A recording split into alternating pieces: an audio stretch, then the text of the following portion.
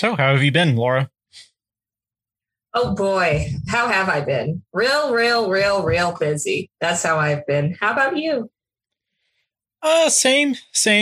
Work's been busy, everything like that. Of course, that's what the listeners want to hear about. I guess we should cover up top. This is going to be the last episode for a little while we retool the format of this podcast. Yeah. So, Come Back a Star has been going on for almost a year now. We have wow, how time flies. I know we're closing in on episode 52. So that means we're getting close to a year. And just due to life stuff and things like that, we might be changing things up, like having different hosts, and also be here. Laura might be in and out because of, again, life stuff. Life. Good. I know, right? And apparently she just doesn't want to waste her entire life on Earth looking at things like Cavalcade. So I don't know what that's all about. No, I'm certainly not above it. It's just it's been a year for everyone. Let's just put it that way. And the old gas tank is running on empty right now, and so unless you just want to hear me go through every episode as I try to remember how to talk, it's probably best to take a step back and let some other talent take a crack at such fare as Cavalcade and in Old Arizona and Trader Horn. But I definitely want to be back for the good ones. That's how I operate. Understandable. It's a big project for sure, and at least for now, a great captain. Oh, thank you. I at least for now, I'm going to be sticking through it, and I am ready to continue taking on this 11 years plus task. It's just going to keep coming too. The Oscars never stop. That's true. At some point, I'm assuming I calculated it out once and I can't remember what I landed on. It's more than 11 years. At some point, I'm assuming it's just going to be a bit much, and then we'll run out of episodes and I'll maybe do a special or something like that when the Academy Awards pop up again. But absolutely. All right, so that's kind of the housekeeping out of the way. Next episode could possibly involve a very special guest that we have mentioned on the show before, being a couple of times. Yeah, Laura's dad. Yeah, my father-in-law. He has a great radio voice. I was just about to say that he's got the perfect voice for it. So look forward to that, and don't shed too many tears for Laura because she'll be fine, and she'll be back. I'll be plugging along. I'll be listening, that's for sure. Okay, and so with that out of the way, hello, everyone. I'm Jason. I am Laura. And welcome to Come Back a Star, a movie award final countdown. Okay, now, do we have the rights to the final countdown? Because I really think that... okay, that's enough. That's enough. Okay. I think we can sing that phrase, because that could belong to any song, really. It could. I'm kind of tone deaf, so no one can really tell what I was doing. So look up on YouTube Final Countdown, listener, and then just have that playing in your mind. Please do. We are rating and reviewing every Best Picture winner and nominee from 1927 onwards, and this is episode number 047, the 1932 through 1933 roundup. And this includes our picture that has the title of our show in it. So the competition is going to be pretty intense, I think. It is. Yeah. I mean, I've been going back and forth between a couple. Same. So I'm still not 110%, but I think I know what I'm going to pick. You think so? I think. Who knows? Might change my mind. Yeah, I am all over the place. Gosh, there were so many good ones this season, and yes, but none that just completely obliterated everything else. No. Yeah, it's like the good ones were all in the same caliber, really. Right, exactly. And there was no All Quiet on the Western Front or something like that that just had so much so much weight behind it. Better. Yeah. So that all said, we have several not nominated movies to cover at first. What we're going to do here, not nearly as many as you would have think with the amount of movies we were doing this year, which speaks to the rising quality of movies at this time period. Yeah, that's true. That's true. We have nominated quite a few of these. Actually, so 1932 through 33. Congratulations, you get a 60%. I think. Let's see. Woo-hoo. 1, 2, 3. Yep, a 66 out of 10. So you barely pass. You did. Oh, it's math class all over again for me. Every math class I ever took. And we have entered the era, of course, of the 10 movie nominations, which is entirely too much. And too many. Be brutal. Come on. I know. And I think they've just brought that back again. It should be 5. I'm sorry. There's only so many tippity top movies. I understand that it sells more. It sells more, but you got to be picky. You got to have the integrity. And your audience needs to go to bed at some point. Come on. This is true. Okay, so let's start off on the movies that we did not nominate. What we're going to do here is just kind of give a very, very brief snippet summary of what the movie was about and a little bit of what we liked and disliked about it. And at the very end, we are going to vote on who will win the Notsker Award, a movie award podcast movie award for movies. So starting off, our not noms is State Fair, a charming but sometimes plotting outing to a state fair. Gasp.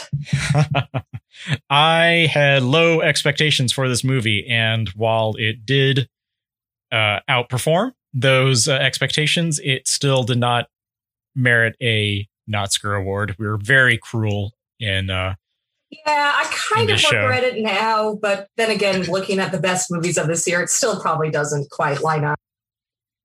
True, it wasn't awful. No, not at all.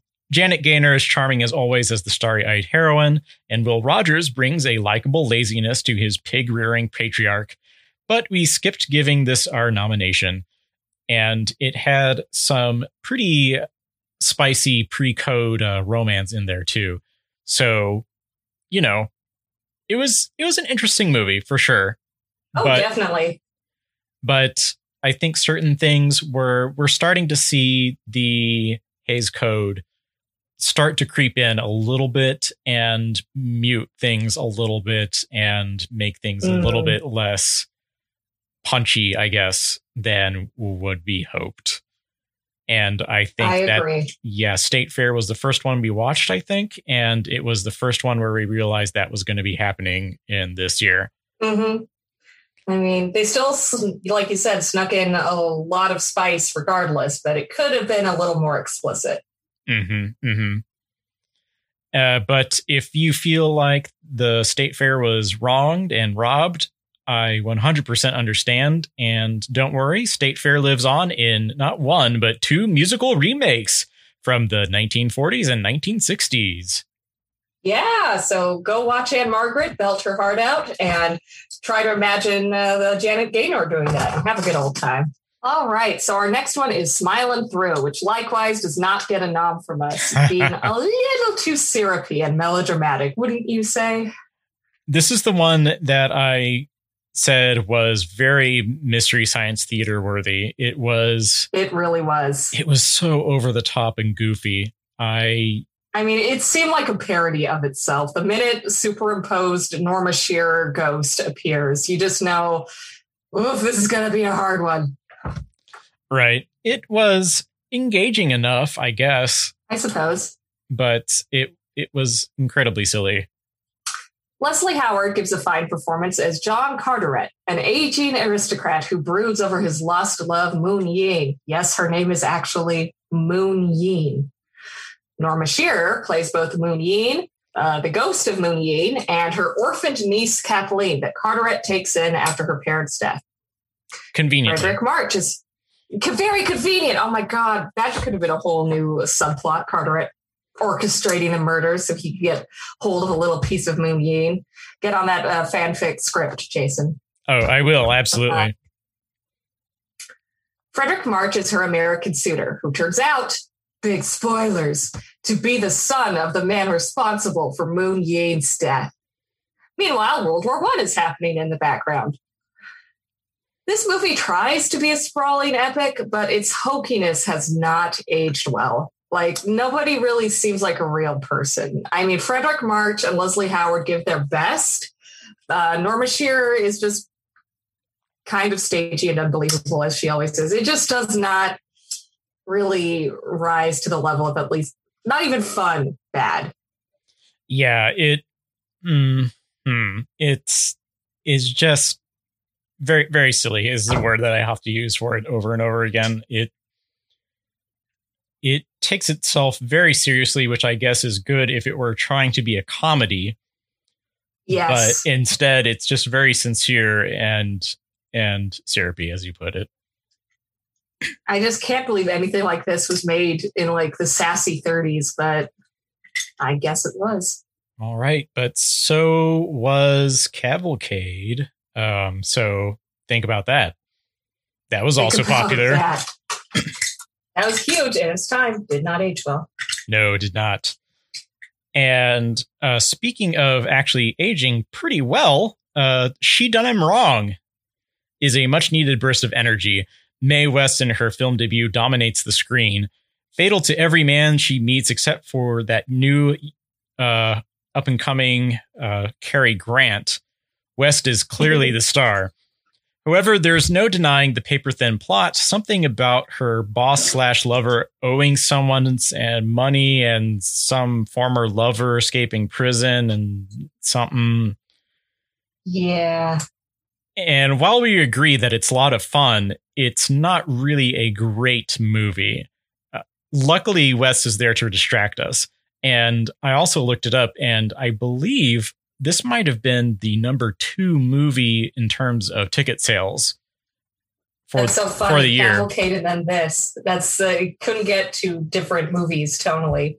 Like, I mean, they're both set really around the same time, but She Done Him Wrong is just got so much more energy. It is so much more modern that it's a lot more likable. But again, I wouldn't say it's not Oscar worthy, but I'm glad it exists, man. Yeah, I am too. And you know, not everything that we don't give a Notsker to is a horrible movie. A lot of them are. Oh, not at all.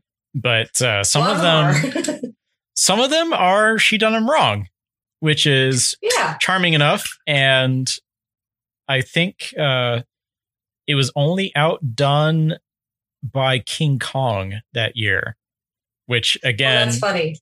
Yeah, that kind of speaks to how people were ready for escapism. And I can imagine. Absolutely. All right. Well, lastly, we have the actual Academy Award winner of the year, Noel Coward's Cavalcade. It is not the best example of Coward's work. I just feel like I'm not overly familiar with Coward's work, but I feel comfortable saying that. Yeah, he's well known for... His name is known, to me at least, and it cannot possibly be for this. Absolutely not. This was very popular in its day, but seeing as this was like the first time I'd ever heard of it, I guess it's like the least seen of all the Best Picture winners. And you can see why. It was a struggle to get through it. Way too long, way too boring. Monarchist and nostalgic to a fault, this sprawling British epic follows the lives of the aristocratic Marriott family from the days of the Boer Wars of the early 20th century to the present, i.e. 1932, a decadent, horrible age where people are free with their sexuality and have parties with other races. It's just disgraceful, except it looks like so much fun. Well, I heard from a newspaper article that vice orgies are on the rise, or increasing, according to this movie. Thank God. I mean, get us out of the straight-laced nonsense and into some vice orgies, please. We also follow the fates of their household staff, who fare quite differently from the privileged set. A cameo from the RMS Titanic can't even buoy this turkey, like make it float like Titanic. Nice. Before it sank. Nice. Yeah, there we go. Yeah, it does not try very hard to be subtle at all. It's basically everything in the 20th century so far has been awful. And to be fair, it kind of had been. World War I happened, and then there was the whole Great Depression. So I kind of understand where people would be coming to see this movie. And the point of view is all wrong in this movie. Yeah, it's the wrong takeaway from the perils of the early 20th century, and also mixed in with this kind of weird, well, before this, nothing bad ever happened because Queen Victoria was alive. And oh, God. I don't know, man. It's not great. Not age well at all. Way too long, Jason. Okay, so that wraps it up for the not nominated movies that we watched. Overall, thanks for trying, but bye-bye. Exactly. So we have, it seems like, 2 that were okay. State Fair and She Done 'Em Wrong weren't bad. And then we have Cavalcade and Smilin' Through.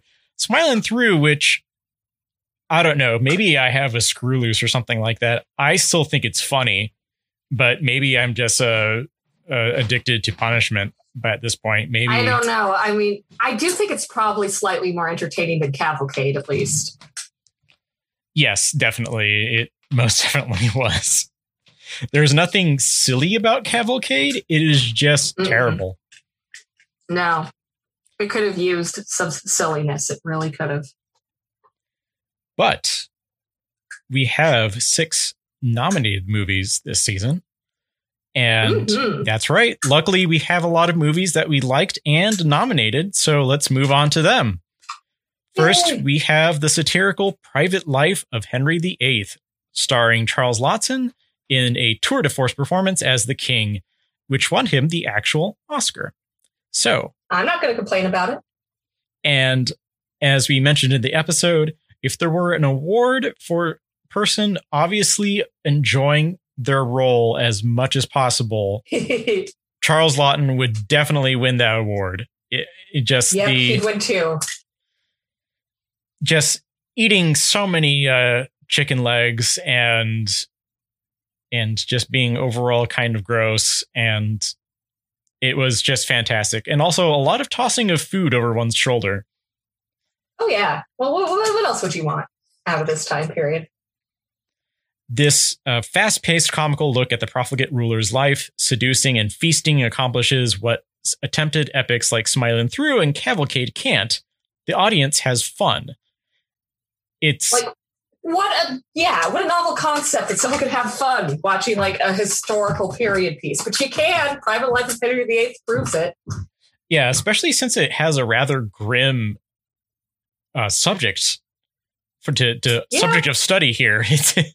It's not a happy rule. A lot of women died, but somehow it seems to be able to make this funny and enjoyable. And in a weird way, you kind of find Henry VIII this likable monster just because he's so amusing. And a lot of it has to do with the tone of the movie and Lawton's performance. If it were like a straight adaptation of Henry VIII's life, he would definitely be too disgusting for us to even like hate. We would just hate him. So there's a fine balancing act here, and they achieve it. So I think that more than anything is what made me give it the nom. Yeah, morally repellent man, which you can learn more about on the Rex Factor podcast if you so choose. For the actual for the historical outlook on this. It's not an inaccurate portrayal, but it is not a terribly accurate portrayal either. I mean, I feel like it has a little bit of everything for everybody. It's got, some historical moments noted, but also it just has loose fun with it too. Because really, who cares that much if Henry VIII's life is so carefully documented for the screen? He didn't really respect much of the people in his life, so why should we give him that much respect? Come on. Right. They sacrificed historical accuracy for fun, and I am here for it. I am here for it indeed. Our last period piece of the year is George Cukor's adaptation of Louisa May Alcott's beloved Little Women. You won't find a more dazzlingly perfect Jo than Katharine Hepburn. Although unfortunately stagey at times, Hepburn and Cukor's pacing earned this a very fond Notsker nom. It's a good one. I have a hard time really coming up with too much to say against it, aside from the fact that, yeah, it is kind of stagey. But when you think about it, the source material is a novel and a serialized novel, which they did a really good job of cutting down. And I agree, yeah. And it's still getting all the important character beats. I think that's really difficult to do. And just coming from a novel to the screen, it's a little bit easy to maybe come off as too stagey or not stagey enough almost. So I feel like it really hit like a specific tone that really made you feel like you were watching the novel on screen. I agree. And that has so much to do with like the chemistry of the sisters. Like every sister was perfectly cast, not just Katharine Hepburn. Joan Bennett as Amy in particular is great too. It just leaves you with a warm, good feeling, much like the book does. Exactly. And let's see. So Little Women was a strong contender for me for a while for the overall Notsker. Just because it did seem to just work so tightly together. And I have to admit, it is still in the running for me. Okay. I mean, see, another period piece where you actually have fun. See how that can help? All right. Up next, we have Lady for a Day by Frank Capra. It is lively and smart from the get-go, and is able to transition smoothly from wisecracks to heartbreak. At the center of the movie, until she is unfortunately pushed aside by the narrative and completely forgotten, is May Robson's terrific performance as a sassy apple peddler named Apple Annie. She is desperate that her illegitimate daughter, raised in a Spanish convent, not find out her mother is poor and unwed. Stepping in to help is gangster Dave the Dude, played by Warren William. So Dave the Dude relies on mother's apples, that being Apple Annie's apples, as good luck charms before betting. And by betting, we mean like basically any business dealings. He wants to have an apple from Apple Annie. And he hires her a florid pool shark as a husband when this is when the illegitimate daughter is coming over to visit by surprise and is bringing a fiance in tow. So Apple Annie has to kind of conjure up a husband and a swanky life pretty darn quick. That's when Dave the Dude steps in and finds her a bull shark as the husband, played by Guy Kibbe. And he also convinces his friend to lend them his swanky flat because, of course, that's just conveniently there. However, he's on a vacation in Europe, the friend. We never even see him. Now, here's another problem. The illegitimate daughter is engaged to I think it's a count's son, a duke's son, some nobility. Uh-huh. And so the problem is that now they have the society papers to worry about. If this noble person shows up on the harbor and is here on some social business, they'll want to know who he's visiting and who he's engaged to and the family and et cetera, et cetera. So Dave the Dude has to arrange the, let's say, disappearance of certain society columnists. And unfortunately, the police are on. Not quite as dark as it sounds, but still pretty dark. It's kind of dark, but it's also humorous because they just kind of bundle them off into a car and take them away somewhere. They don't kill them. I made it sound like maybe they got murdered, but no, they're just held somewhere convenient. Against their will, which is probably way more terrifying in a lot of ways. But it's a comedy. Relax. Yeah, I think we said this while we were explaining the movie, that there's a lot of hand waving to kind of explain away the plot holes in this. And there are plenty. It's a Swiss cheese of a plot. It is, but it's so fun is the thing. It is so fun. It is so fun that you kind of excuse the hand waving that happens. The police are onto the dude, and the suspense grows around whether or not they'll be able to pull things off in the end. Will they be able to dupe this count or duke? I can't remember which. And, secure the marriage between Apple Annie's humble daughter and this fancy pants noble guy. And those two also seem, very in love. That's a charming little relationship that they have there. They don't get into it much, but you're rooting for them.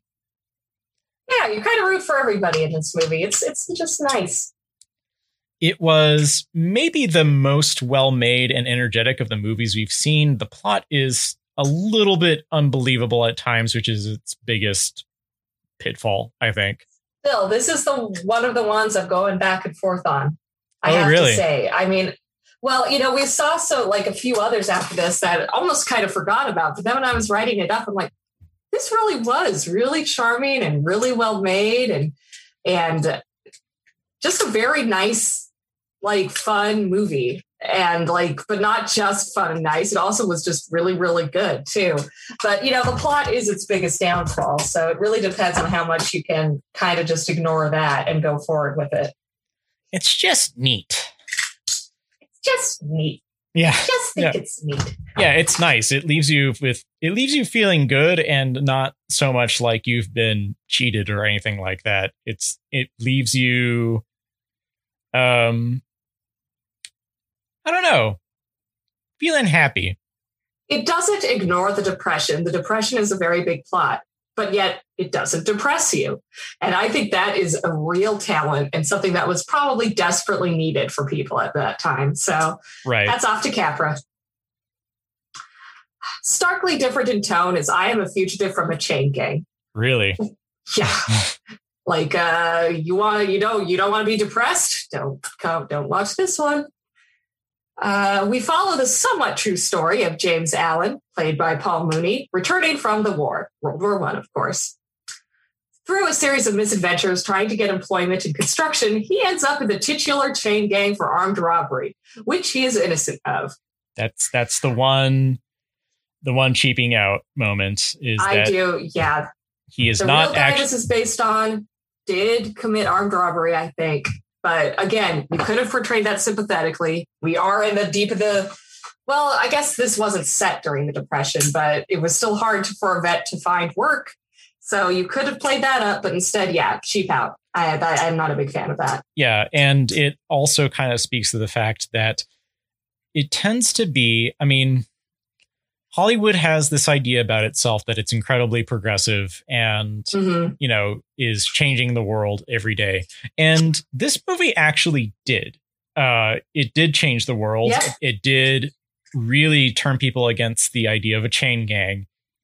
But it didn't change the people's idea that every possible crime is worthy of just torture and death. It took them making this character innocent for them to really realize how awful this chain gang thing is, because still in our society, and I'm going to get on my soapbox for a moment here, we do have this mentality of well, he shouldn't have robbed that place. Ergo, it's perfectly, he has to accept the fact that he's going to be tortured and killed slowly in a chain gang. Yeah. Do innocent people get railroaded? Yes. But I think it's important to show that I don't think any crime deserves this kind of hell on earth. It really is hell on earth. Mm-hmm. Mm-hmm. Right. So And Soapbox, that's my little thing. They didn't challenge us on that front, but they challenged. No, they didn't. They challenged us on a whole lot of other things. So we do. It does get a debate going. But we get not only one, but two daring escape scenes. And that, along with Mooney's performance, makes this a chilling, impactful movie. It ends on an unsettling, inconclusive note. And I can't think of another old studio movie that would have dared to do this. For this and many other reasons, like you expounded upon, its social reform, is why we grace it with a nom. Yeah, the performance from Mooney is just incredible. It's very devastating. It's so good. And he is sadly forgotten these days. He was like the Daniel Day-Lewis of the 30s, and not a lot of people remember him. He's the original Scarface. Come on. Yeah, wow. Especially that last scene, which I would say this movie is worth watching for that very last scene. I agree. It's bone chilling.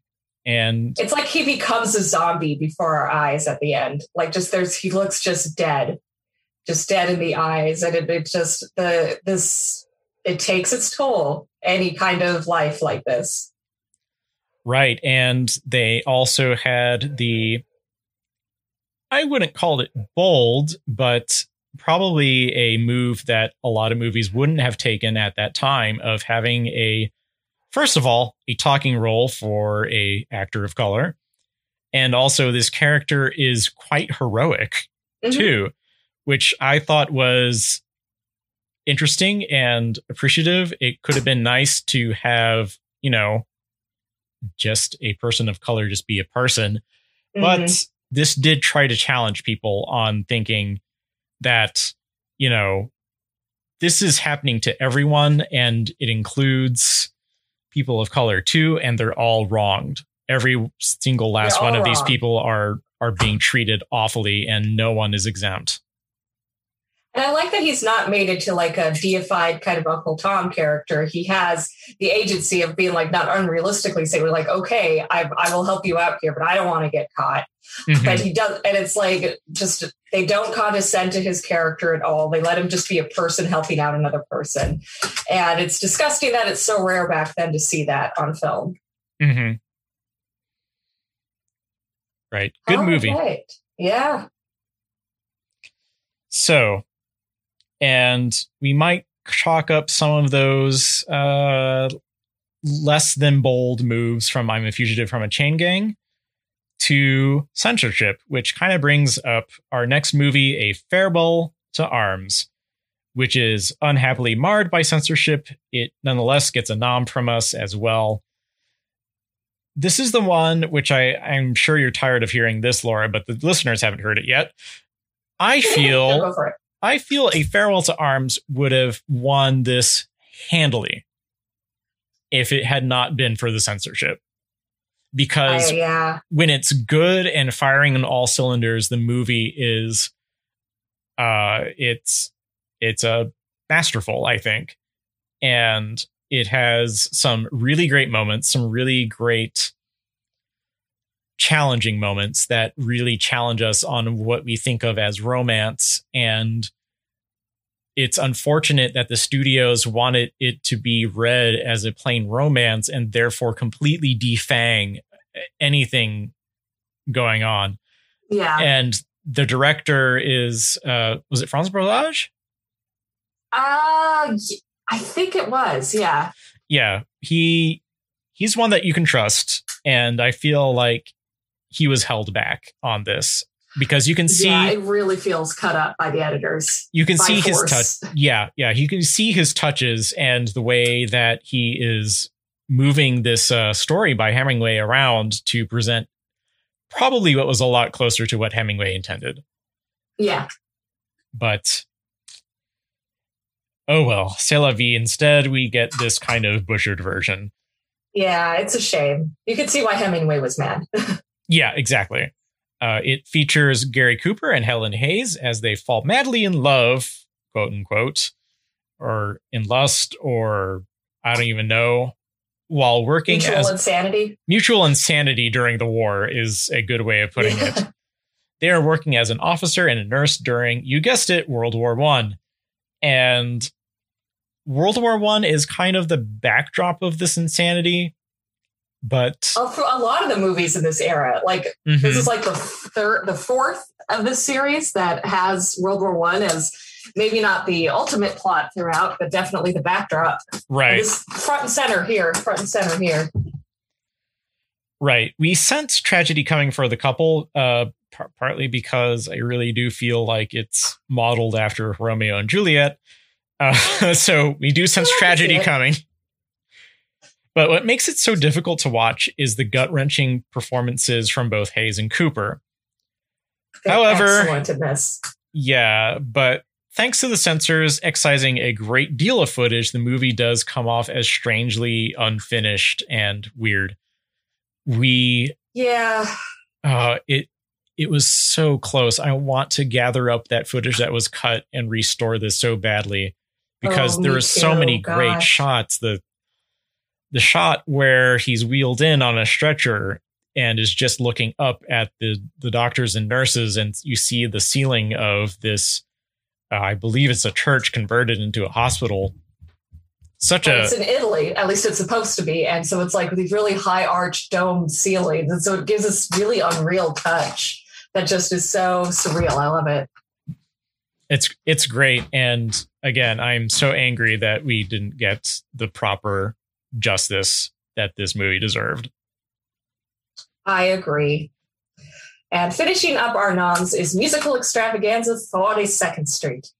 The granddaddy of every backstage drama to come, 42nd Street follows the highs and lows involved in putting on a big Broadway spectacle during the Depression. At the helm of this particular show is a director constantly on the verge of a mental breakdown, played by Warner Baxter, much better here than in Brownface in Arizona, and a leading lady entangled with a rich old creep and her former lover dance partner, and a wide-eyed ingenue played by Ruby Keeler. Throughout is some of the wittiest dialogue we've had yet, and most of it, I am happy to say, comes out of women. The parade of wisecracking chorus girls, Ginger Rogers included in the ranks, elevates this movie to a higher level than mere backstage melodrama. Yeah, it's definitely a good one. I don't know. You would think that a movie about something that seems so frivolous would not pull you the way that it does necessarily. Right. But we really get into these theater kids' drama in a big way, in a way that feels important, and you're really involved with the characters.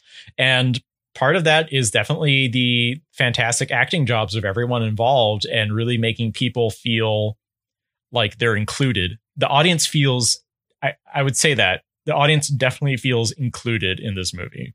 Yes. I mean, a part of that has to do with the unrealistic aspect of them kind of filming the stage scenes like in a way that no audience in the theater would be able to see on a stage.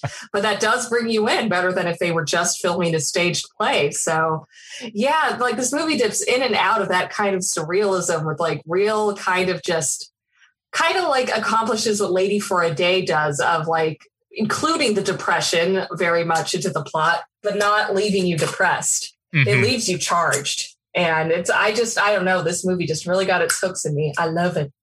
Mm-hmm. And it is also the source of Come Back a Star, because you got to go going out there a youngster, but you've got to come back a star because everyone's depending on you.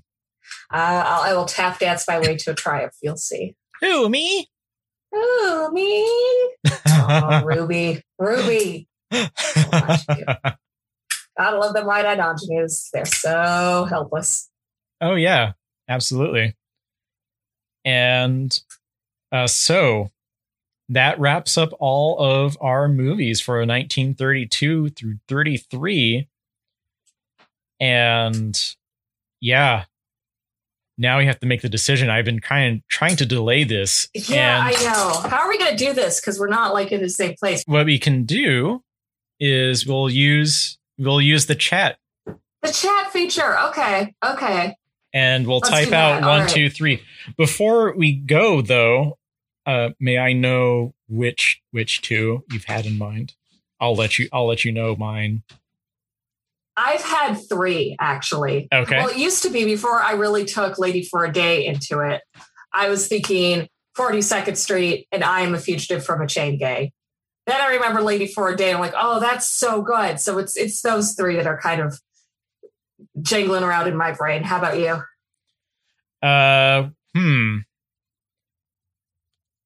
Oh, now I don't want to say that because I don't want us to like just gravitate, but I definitely have some overlaps there. Private Life of Henry VIII is such a fantastic movie. That's true. It's such a solid comedy, and you have a heart. Like, I can't really think of anything that's bad about it. It's just True. fun. And I It think is just fun. I think probably the biggest strike against it might be that it's just not of what we would think of as a Academy Award Best Picture winner. That is to say, a comedy. It does subvert so many of the cliches that the Academy is known for in when it selects its period films. I mean, it's not grandiose. It's not sentimental. It's not any of that. And I do love it for that.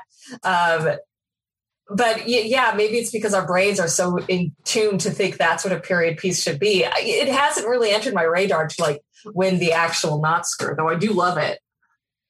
And Little Women was kind of what I felt I should pick for a while, just because it's like, it's so iconic. I mean, people still know this movie and this version of this movie, and it's been remade so many times. That's partly because of the novel, but Katharine Hepburn just really, really takes it home with this one.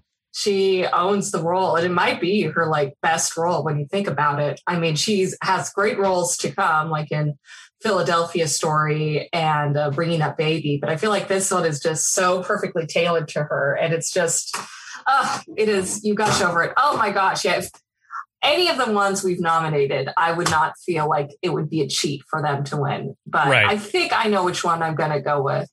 I think I know too. So how about you just type that into the chat, and then I'll count the 3 and we'll hit enter. Okay. You have it typed in? I do. 1, 2, 3. Oh my gosh. Oh, calamity. Oh no. So now we have a debate between I'm a Fugitive from a Chain Gang, selected by me, and 42nd Street, selected by you. Wow. Now, if we were to pit main character against main character, yours has the scrappy escapee skills and has also seen so much, so they probably wouldn't mind shooting. But mine could tap dance away pretty fast. So yeah, she could tap dance around those bullets. So it's true. Oh gosh, it's one thing to consider is, would the Fugitive from a Chain Gang, how would they do in a Broadway show, and how would Ruby do in a chain gang? Who, me? Ruby would die instantly. She would die instantly. And I'm pretty sure old James Allen or Alan James would probably just go, lied. So I think they both fail spectacularly in each other's movies. But you know what? I am Whitleen because James Allen would probably win in a physical fight. And it is a more socially conscious movie. I am willing to give way to I Am a Fugitive from a Chain Gang. Okay. So that is the first time we've ever disagreed on our first ballot. Yeah. But I think it was a quick debate. Actually, I was a little bit surprised. I mean... And honestly, it was your discussion at the very end there that kind of turned me to Fugitive from a Chain Gang. I was all over these 6. Right? There's so many trying good to ones. choose. And I think the one that I had pulled out as definitely not, is like, okay, this one is clearly not with the rest of the pack, was Lady for a Day, until we discussed it, and then it was back in. Yeah. I was like, it was back in, right? God. It's so hard. Yeah, this was a year of some really, really solid choices. Let's just panic and give it to Cavalcade, like the Academy probably did. Just panicked and let's give it to the worst. Because I really do think the actual winner was the worst. I don't think that's happened before. I've had movies I've hated that we've watched, like Trader Horn and In Old Arizona, but they've never actually won the Oscar. I've been not wild about the ones that have won. This is the first one I feel like I actively just was like, gross. Yeah, if I had to rate these 1 through 10, Cavalcade would be at the bottom for sure. Yes, absolutely. Yeah, but a whole year of pretty solid movies.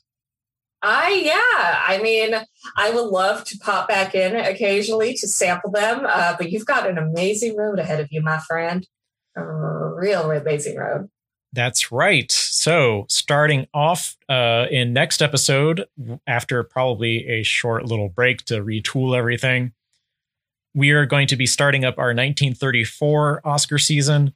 It will be starting off, again, what we usually do is go in reverse alphabetical order for some reason. I've just decided that's how Wikipedia lists them. Yeah, that's how it is. And we will be skipping actually White Parade, which was not about a parade of white people. It was yeah, I know. I was a little bit worried when I first read that title. It was about nurses. So the White Parade is the white outfits for these nurses that were in the movie. Unfortunately, that movie is not available. It does not exist. So, and I think that's our last non-extant film that we have to deal with. I think people started. That's exciting, at least. Yeah, and it could be something like there's one copy in existence at UCLA or something like that. Right. But unfortunately, we will not be able to see that movie. So we're going to skip right to Viva Villa! Exclamation point, which is about Pancho Villa as portrayed by Wallace Beery, who we have seen in several other movies. He's good in those other movies, but this would be, he's not Mexican. Yeah, this would be brownface. No, and he did. We saw him last in Grand Hotel, and he did not master a German accent very well. So I'm not too optimistic about him handling a Mexican one any better. Yeah, unfortunately. So tune into that one. It might be kind of a train wreck. And yeah, but that's one of the most fun, right? People love looking at train wrecks. That's true. Your sister, my wife, skipped all of our episodes recently and went directly to Cavalcade because she heard it was bad. Oh, that's beautiful. Yeah, it was pretty funny. I overheard it's like, oh, she's actually listening to our show and catching up. It's like, no, she's starting off with Cavalcade. Okay. Cavalcade, right. The anger fuels her. I get it. Well, 1932 to 33, you've been good. Let's see how 1934 fares. Let's see if there's anything to talk about before we close off. Let's see. You can find us on Twitter at ComebackAStar. You can find us on the Facebook. If you search Comeback a Star in the search bar, I'm sure that you'll find us. And you can also email us at comebackastarpodcast@gmail.com. We do occasionally get emails, which I'm always shocked and pleased by. If you please do. Yeah, and if you have enjoyed this podcast, then you should share it with your friends, especially those movie buffs in your life. And if you have hated this podcast, or if you have loved it, or if you feel in between about it, either way, share a iTunes review. It's a good way to promote the podcast and let some other people know about it without having to actually know or talk to them. So yes, always my favorite route. Okay, everyone, with all of that out of the way, I'm going to turn off this projector and draw the curtains. And any last words, Laura, for now? Come back a star, babies. You can do it. Come back a star. All right. Bye-bye, everybody. Bye-bye.